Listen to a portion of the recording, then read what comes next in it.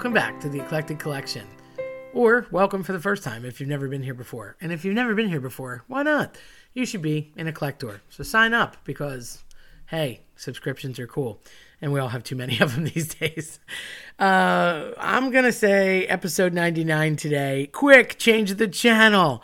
What does that mean? Okay, I don't think, at least right now that I live in the Twilight Zone, I often think that, but currently it's summer, so I'm least Twilight Zone affected in the summer. And I watch my fair share of late night TV or look at YouTube or whatever. And if you're looking at YouTube, you should be watching Mysterious Morsels, by the way, just in case you haven't. Just throwing that out there. You should subscribe to that too. Hint, might know the person, might recognize the voice. Anyhow, I have seen a plethora of miserable commercials lately on like every channel in the world.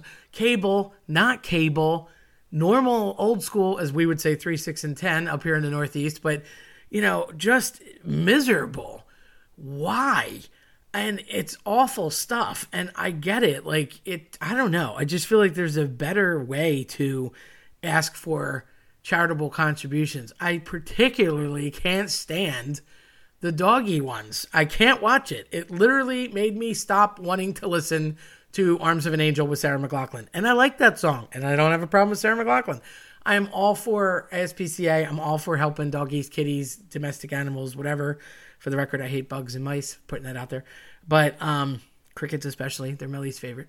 But I do feel that, you know, it's more with honey than vinegar. At least that's the way I operate. So I'll be watching whatever. And, you know, sometimes what you're watching is miserable too. So you wonder about the plots and the scary stuff that can be true crime or whatever that people are looking at. I try not to look at that. I try to stay in fantasy land as much as possible and watch uplifting, happy things. But if not, you know, uplifting and happy like Jaws. Nothing says summer fun like blockbuster carnage with a shark. And I always root for the shark. He never wins though.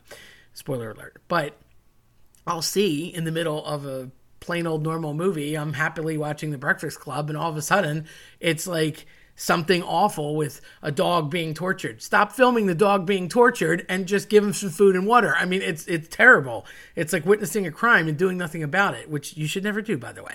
And there's like 5 or 6 of these going around. Some of them are like older folks, and it's a bad spin on I've fallen and I can't get up, except it's worse, you know, or some sort of disease, or you see the St. Jude stuff again. Again, great causes, but they're showing horrible things and miserable circumstances that really just depress people, or foreigners that need help, or some, you know, person or sect of people that is being persecuted, or, you know, do you want to help that? I just don't get it. Even Wounded Warriors, again, great cause, but it's so sad. I'm all for it when they show the recovery and the people like getting back into perhaps driving or getting back into the workforce. I love the positive shots, but there's few of them. There are very few commercials that are evoking good with good.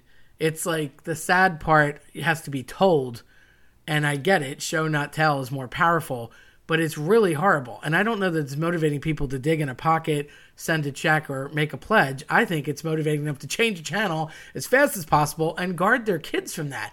It's on all day, all night. That's the sad thing, too. And like a little kid doesn't need to see a dog suffering, or a little kid that has cancer, or somebody that's, you know, dying or had like limbs taken off. Like that's pretty carnage induced as well for daytime TV. You're in the middle of watching Dora the Explorer and all of a sudden you're going to find something horrible like that. Of course the kid's going to get upset, much less the humans. I get upset, you know, the adults. So I just think it's one of those things that I literally run for the remote, I can't change the channel fast enough. I even have gotten to the point where I have a backup channel that should be clear and benign that I can click on last or last watched as fast as possible when one of these things comes up, because they come up constantly. And I don't know what got that started. It's like, if it's not a drug commercial, then it's this. Either way, you're miserable. And then they're kind of their own thing, because I couldn't even tell you what half of them do, and thankfully I take none of them.